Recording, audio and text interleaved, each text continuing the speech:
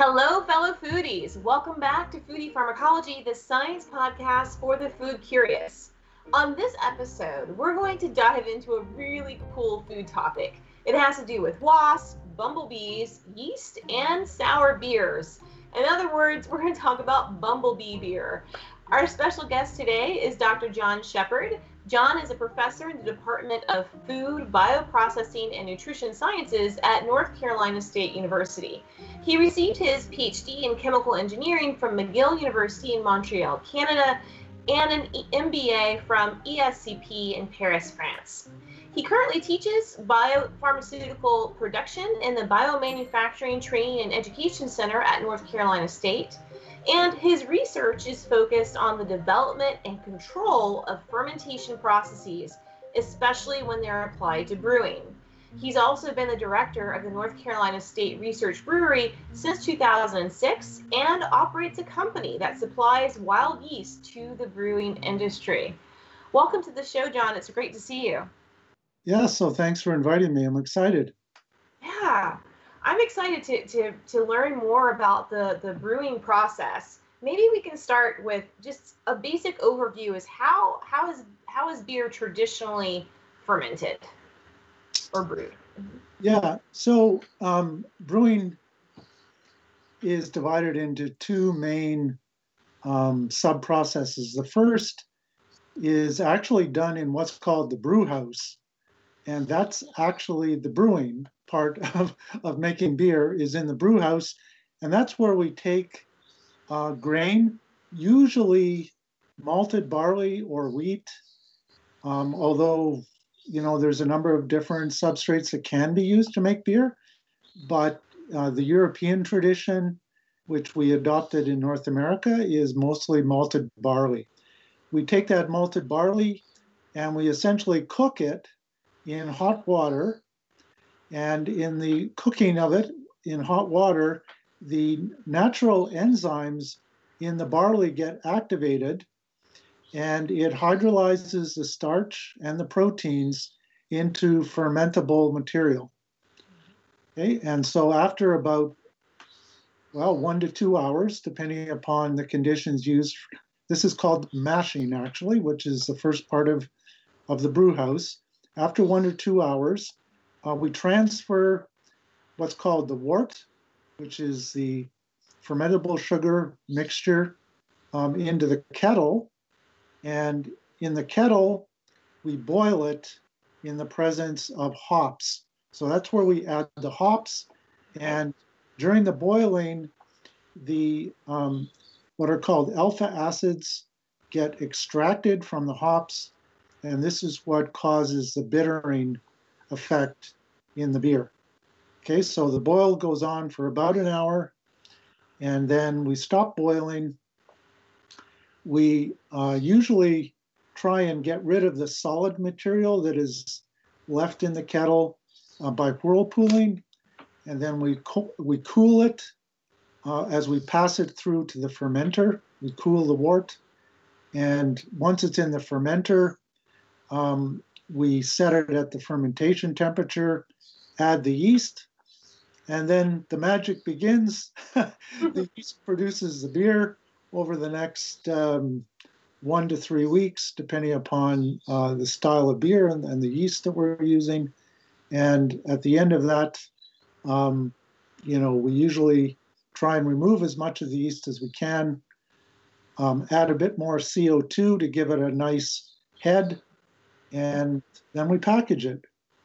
So that's brewing in a nutshell. That's great. That's great. Well, what's amazing to me is that all beer starts with this basic ingredients of, like you said, the malted barley or malted wheat. And malting, by the way, is that just where you have germination of the seeds? So they're starting to sprout? Yeah, so there's a few steps in malting.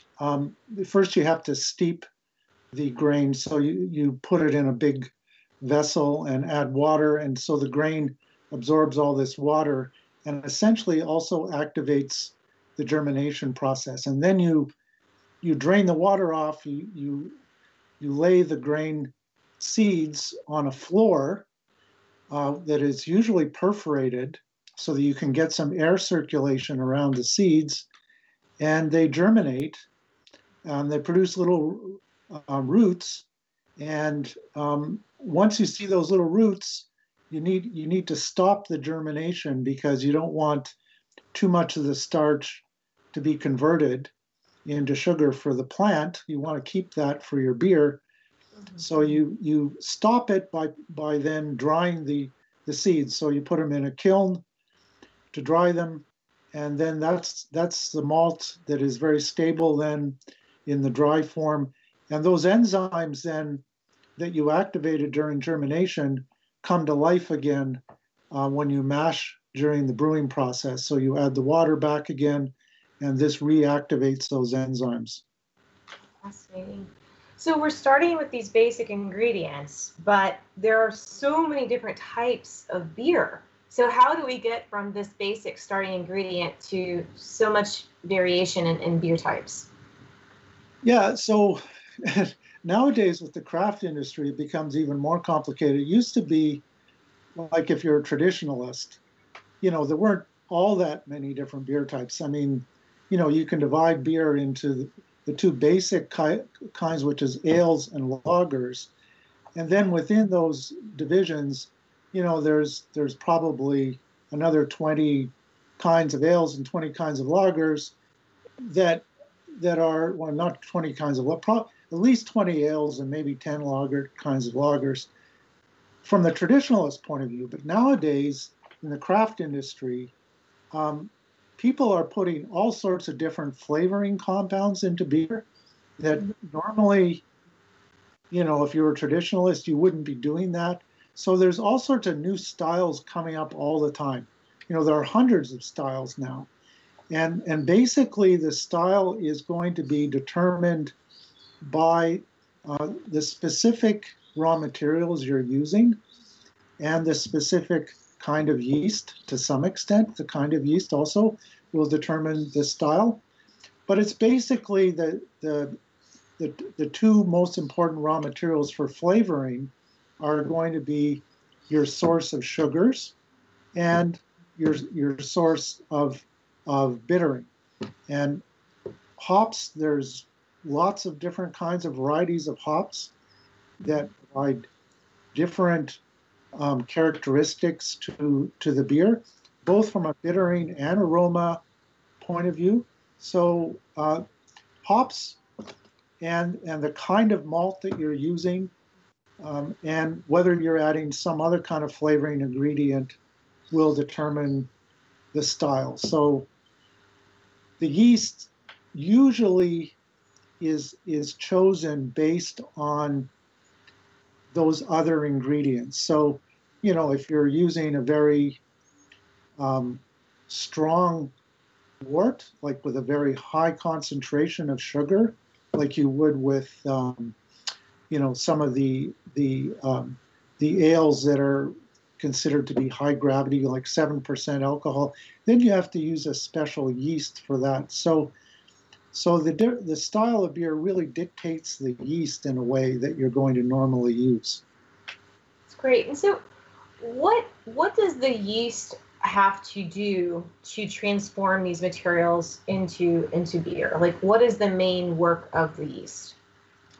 Okay, so the main thing the yeast does is take the sugars, the fermentable sugars, which if you're using an all-grain recipe like malted barley as your major source, the major sugar there is going to be maltose. Okay, so it's a disaccharide, and the yeast are going to convert that maltose into ethanol and carbon dioxide. Okay, so that makes the basis for your fermentation metabolism, is a conversion of that sugar into ethanol and carbon dioxide. Now, along the way, it also adds flavors to the beer while it's doing that. And a lot of those flavors are a result of amino acid metabolism. So there are some free amino acids that are released during the mashing, and these amino acids are necessary for the yeast to be able to grow and ferment that sugar. But byproducts of that amino acid metabolism are things like esters. And these esters provide the kind of the yeast flavoring to the beer. And depending upon the type of ester and how much of it, is it above the taste threshold, is it below the taste threshold, will determine how that particular yeast is not only making ethanol and CO2, but is also affecting the flavor and aroma of the beer. Nice. So when we think about commercial yeast, are there a set number of strains that are used? Or I know that you've also done a lot of work in exploring new sources of wild yeast. Can you tell us a bit about what is the advantage of working with different types of yeast? Okay, so if you look at commercially available yeast, they're divided into 99.9% of them into two different species. Saccharomyces cerevisiae, which is also called baker's yeast, and Saccharomyces pastorianus, which is the lager yeast. So Saccharomyces cerevisiae is used to make ale, and Saccharomyces pastorianus is used to make lager. Okay, so those two species make 99.9% of all the beer. Now, within those two species are dozens of different strains, okay, and those different strains are what make the yeast, for example, more ethanol tolerant, or more sugar tolerant, or changes their temperature effect, and how much ester they produce, or what kind of esters. So the strain of the yeast, the devil is in the detail there, really, about how they do affect the beer. Now, there are rather subtle differences between so-called brewing strains, because there are some basic criteria that for the yeast to be useful in the brewery, it must be able to fulfill. And a lot of strains of Saccharomyces cerevisiae, for example, won't work as a brewing strain because they just don't fulfill these basic criteria. And these basic criteria are essentially, they have to be very tolerant to high concentrations of sugar. Okay, so if you look at the sugar coming out of the brew house, the sugar content of the wort, it's quite high. You're talking about 150 grams per liter and up, even as high as, over 200 grams per liter sometimes. So this is a really sweet solution, and a lot of yeast can't tolerate that. It's too much sugar, and they're not going to get going. Their metabolism isn't going to get going. So they have to be tolerant to that. And the second thing they have to be able to do is convert that sugar efficiently into ethanol.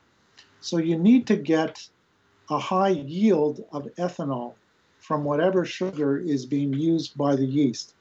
And again, this is a rather unusual feature of brewing strains. By far, most yeast strains, even if they produce a little bit of ethanol, they get inhibited themselves by the ethanol. Mm-hmm. So they stop making it at quite low concentrations. So to get a yeast to be able to go up above 5% ethanol is relatively rare in nature. So both winemaking strains and brewing strains of Saccharomyces cerevisiae have been selected over the centuries to be ethanol tolerant. Okay, so those two things, being tolerant to high sugar and tolerant to relatively high ethanol, and be able to produce ethanol at high yields without producing too many off flavors. So this is the thing that is the unfortunate thing about many of the wild yeast that you may be able to isolate, just from your backyard or whatever. They may be able to ferment the sugar, and they may give you a reasonable ethanol yield. But often they make some compounds that really make the beer unpalatable.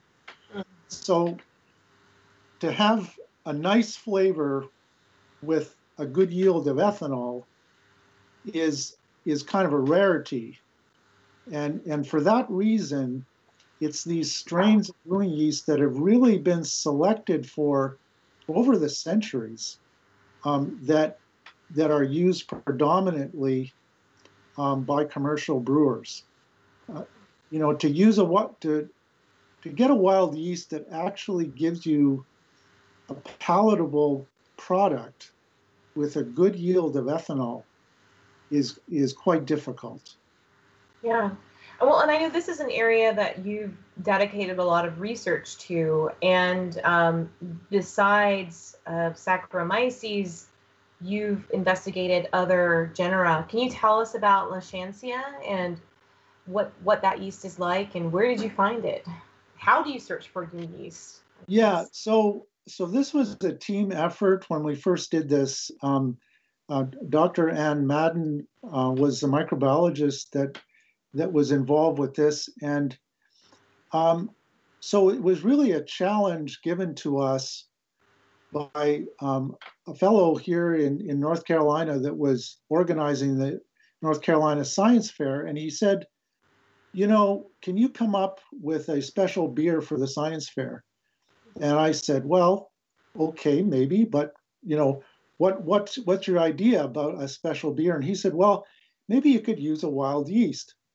So anyway, he connected me with Dr. Madden, and she was actually doing a project with some graduate students, and they were trying to isolate yeast from the gut of bees and wasps. So she was in this class she was teaching, they were able to do this, and they isolated them. And then she had a selection procedure she used where she would only pass on to me yeast that were able to ferment maltose. So I told her that there's no sense giving me a wild yeast if it can't ferment maltose. Mm-hmm. So that was her main thing, was she was using that as the primary sugar source when she was isolating this yeast.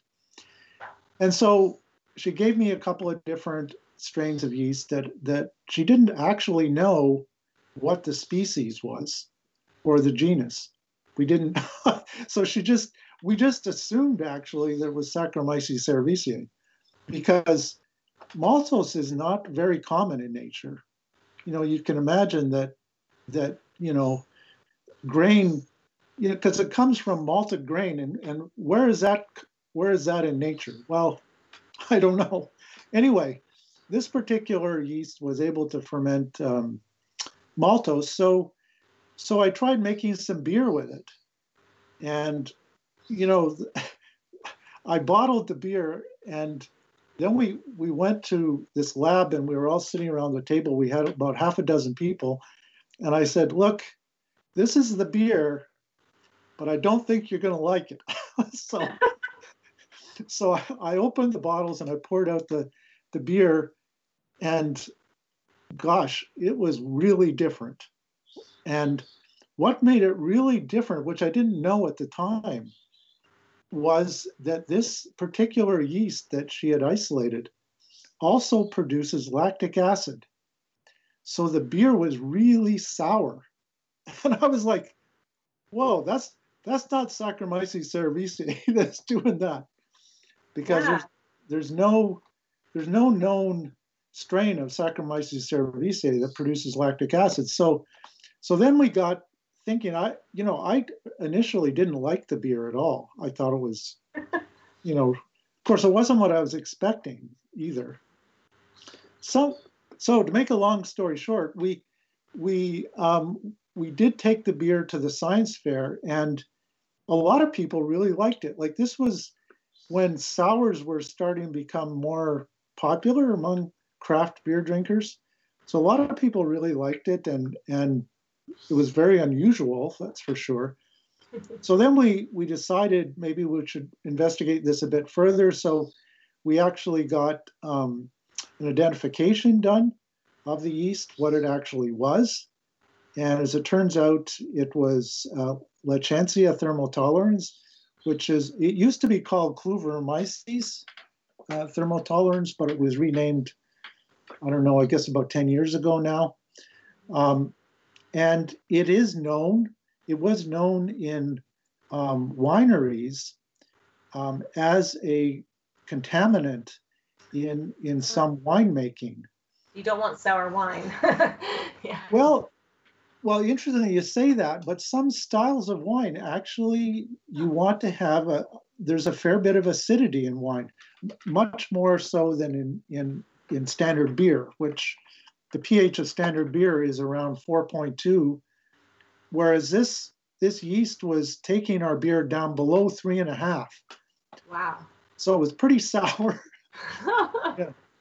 Anyway, so we thought this was kind of a unique thing. And the thing about these two particular strains of Lachantia thermotolerans that we had was that it was able to produce good yields of ethanol, which is really what you need if you're going to use it as a primary culture to make your beer. And the flavor components it made were really very pleasant. I mean, it was a very fruity kind of flowery character to the beer. So after I was able to design specific recipes for that, now that I knew what the yeast was doing, I could make a recipe that complemented the characteristics of the yeast. We were able to come up with some very palatable beers with this strain of yeast. So it was kind of just a chance how it occurred, but you never know. So I know. Yeah. Yeah, and why this particular yeast would be living in the gut of a wasp is another good question. And Dr. Madden is probably better to talk about that than me, because I know she's done some investigative work on the symbiotic relationship between microorganisms and insects. Mm-hmm. And but yeah, so that's how that transpired. That's fascinating. Well, and I'm wondering, when it comes to other sour beers, how are those made? Because you mentioned that Saccharomyces doesn't produce or doesn't have this pathway towards lactic acid. Are they adding bacteria that yield lactic acid when you make sour beers? How does that work in the typical way? Yeah, so there are various different ways of making sour beer. If you ever get a chance, maybe you've already been there, to Belgium, and the lambic beers there are made essentially, at least the traditional lambic beers, with the microbiota that are in the brewery itself. Mm-hmm. So they leave the wort, the sugar solution, open to the atmosphere at the beginning of the fermentation. And the different microbes that are in the brewing environment get into the wort, and then there's a cycle starts of the fermentation where you get different microbes will ferment different parts of the wort over a very long time period. I mean, it could be 18 months or longer. Wow. Yeah, these traditional sours. And so what they do, they have Saccharomyces cerevisiae there, which is the main alcohol producer, but then there's also Lactobacillus, which is a good lactic acid producer. There's Acetobutylicum, which produces acetic acid as well as lactic acid. Yeah. There's a yeast called Bruxellensis that also adds to the flavor of sour beer that comes into the fermentation at a particular point. So it's a very multi-culture yeast and bacteria both is a traditional way. Now, here in the U.S., most breweries don't do it that way because they don't have this kind of, local environment within their brewery that they can trust. They're going to Yeah. get the. So most of them use added lactobacillus prior to the actual ethanol fermentation. So they will do what's called a kettle souring prior to starting the fermentation. So after they've boiled the wort, they'll add lactobacillus in there and produce the lactic acid and then go into the primary fermentation for with their yeast is how they typically do it, which is more controlled.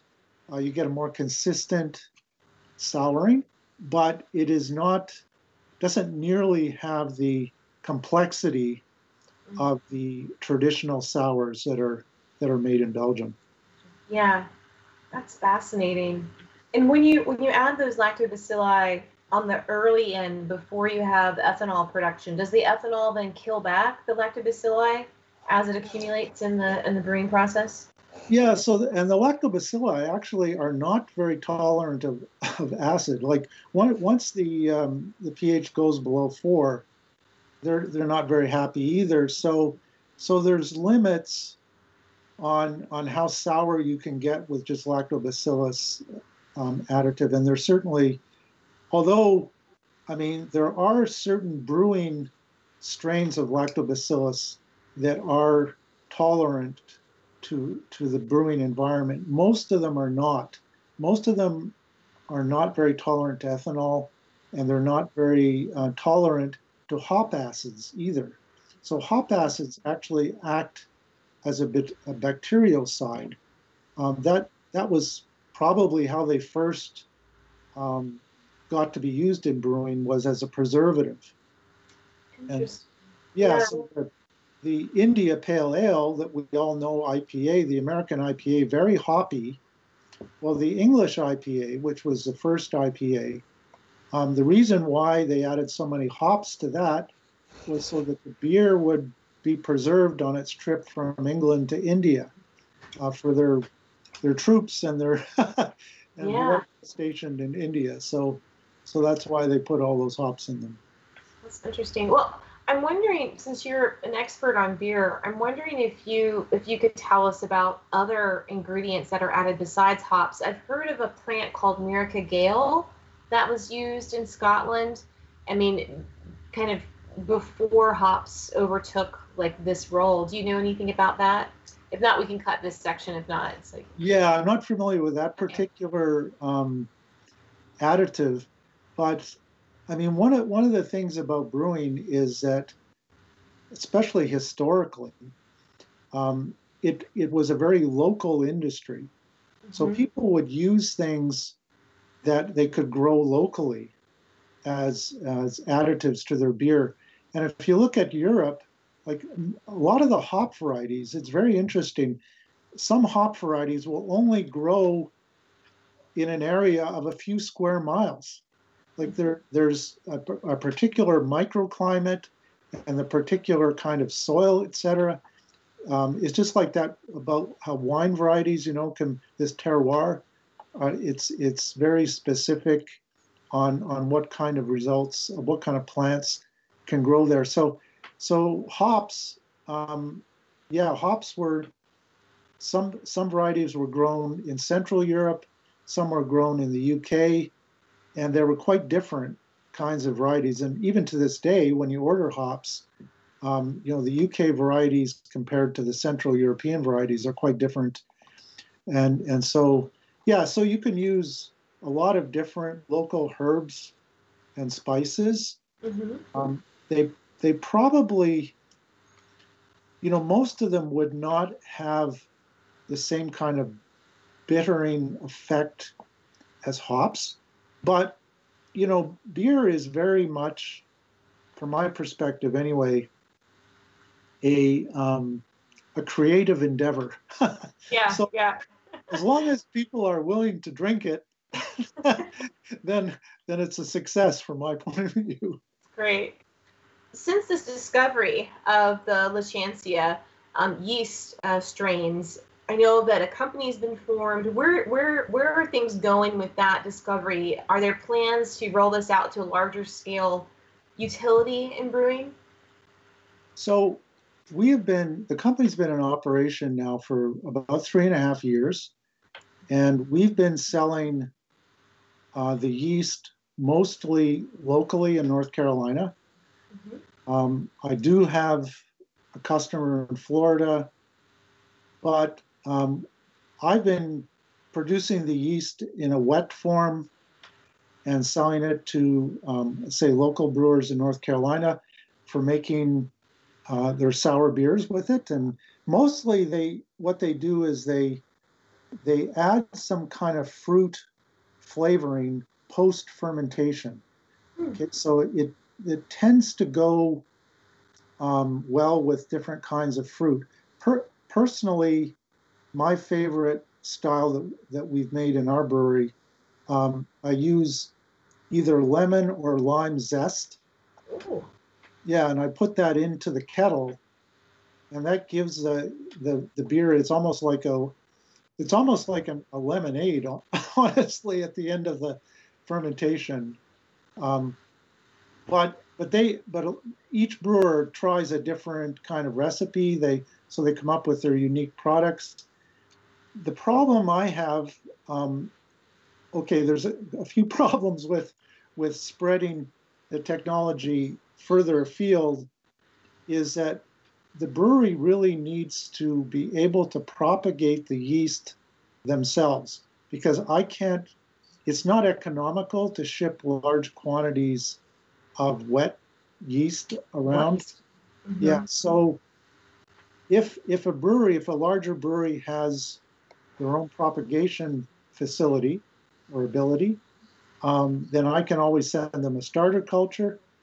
But it's surprisingly few craft breweries actually do their own propagation. So one of the things my company has done is we've designed our own propagator, and we will, and we build them. We will lease them to a brewery if they would like to propagate their own yeast. So if they're outside of North Carolina and they would really like to try this technology, they could lease a propagator from us, and that way they could implement their own, and they could use it for growing all their own yeast, actually. But it's interesting, a lot of brewers, though, are hesitant to take that responsibility for growing their own yeast, which I find kind of interesting, because to me it's such a fundamental part of brewing to be able to prepare your own yeast, that I would have thought, most brewers would want to do it, and you can save a lot of money too by doing it. I bet. Yeah. Well, what does this mean for home craft brewers? I know during the pandemic, a lot of people rediscovered a love for baking, for brewing, for doing things on their own at home. How difficult is it to break into kind of home brewing? Well, home brewing is not difficult. I mean, it's interesting. There's a saying that anybody can make beer, but not everybody can make good beer. That's right. Yeah. So home brewing is fun pastime, and you never know what you're going to get at the end of it. Depends a little bit on how much you want to invest in the equipment, because the two downfalls in my experience with home brewing that a lot of people don't appreciate enough is sanitation, for one thing. Mm-hmm. It's very difficult to make beer in a sanitary fashion in your kitchen, compared to if you have an actual physical setup for it somewhere else. And as a result of that, a lot of the home beer gets contaminated with something, and then it becomes very inconsistent, the quality from batch to batch, and you may be really happy with one batch and then try and do it again, turns out totally different. So so there's that aspect. And the other aspect to it, which is really important, is control of temperature in the fermentation. Because the yeast metabolism is very sensitive to temperature changes. So if you just stick your fermenter in the closet or something, and your temperature in the house is going up and down, and the yeast is not going to be happy, and you'll end up with again, an inconsistent result. So you can kind of get frustrated. I think some homebrewers get frustrated when they get a really good batch they really like, and they try and do it again, and for some reason it doesn't come out the same. But it's you have to just take it as a learning experience, and it's fun, and trying to troubleshoot what may have gone wrong is a challenge. And so if you're up to those kind of challenges, and you want to persist, you can make good beer with relatively inexpensive equipment. Now, again, if you want to invest more, where you've got good temperature control over your fermenter, and you're able to to have aseptic connections between your different vessels and that kind of thing. So if you do that, you can make beer just as good as a pro. So if you stick with it, but it's a learning experience. I mean, it's even though there's a lot of books out there telling you the science behind what's going on, it's the attention to detail that really determines the quality of your beer. So one little slip up in a transfer from one vessel to another, and you get contaminated, then your batch is gone. So you have to really be kind of a detail-oriented guy or girl. Yeah, that's great. It really is, I think, in the spirit of science fair, which is so fun, that the Lachansia work came out of a local science festival. That's great. Well, where can the listeners find out more about your work and about Lachansia? Is there a website we can direct them to? Yeah, so there's a company website. It's just www.lachancea.com. That's LACHANCEA.com. And they can look there and contact me through the website if they're interested in learning more about it. And there's also, if they're interested in the Wolfpack Brewery, which is separate from my company. Wolfpack Brewery is in our department at the university, and we have a lot of things going on there. We're one of the, if not the first, university brewery to be licensed by the TTB. And that was must be close to 5 years ago now. And so we've been selling beer commercially from our Wolfpack Brewery for quite a few years now. And I use the revenue from the beer sales to help with my graduate students and their research. So it's kind of and also gives the students some fun learning how to brew beer. So. Yeah, I would have loved a class like that or a lab opportunity like that in college. That's amazing. And it's helping to fund student research. That's fantastic. Well, thank you so much, John, for coming on the show. This has been a lot of fun. I learned a lot about brewing. You really did a great job in explaining the details. Okay, well, I enjoyed it. I always love to talk about making beer, and the time just flies by. That's right. Great.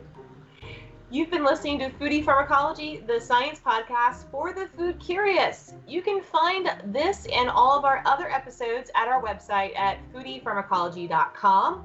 We also have videos of our recent episodes that are posted on the YouTube channel known as Teach Ethnobotany at YouTube, and you go to the Foodie Pharmacology playlist. Thanks so much for listening. Stay healthy out there, and I'll see you next time.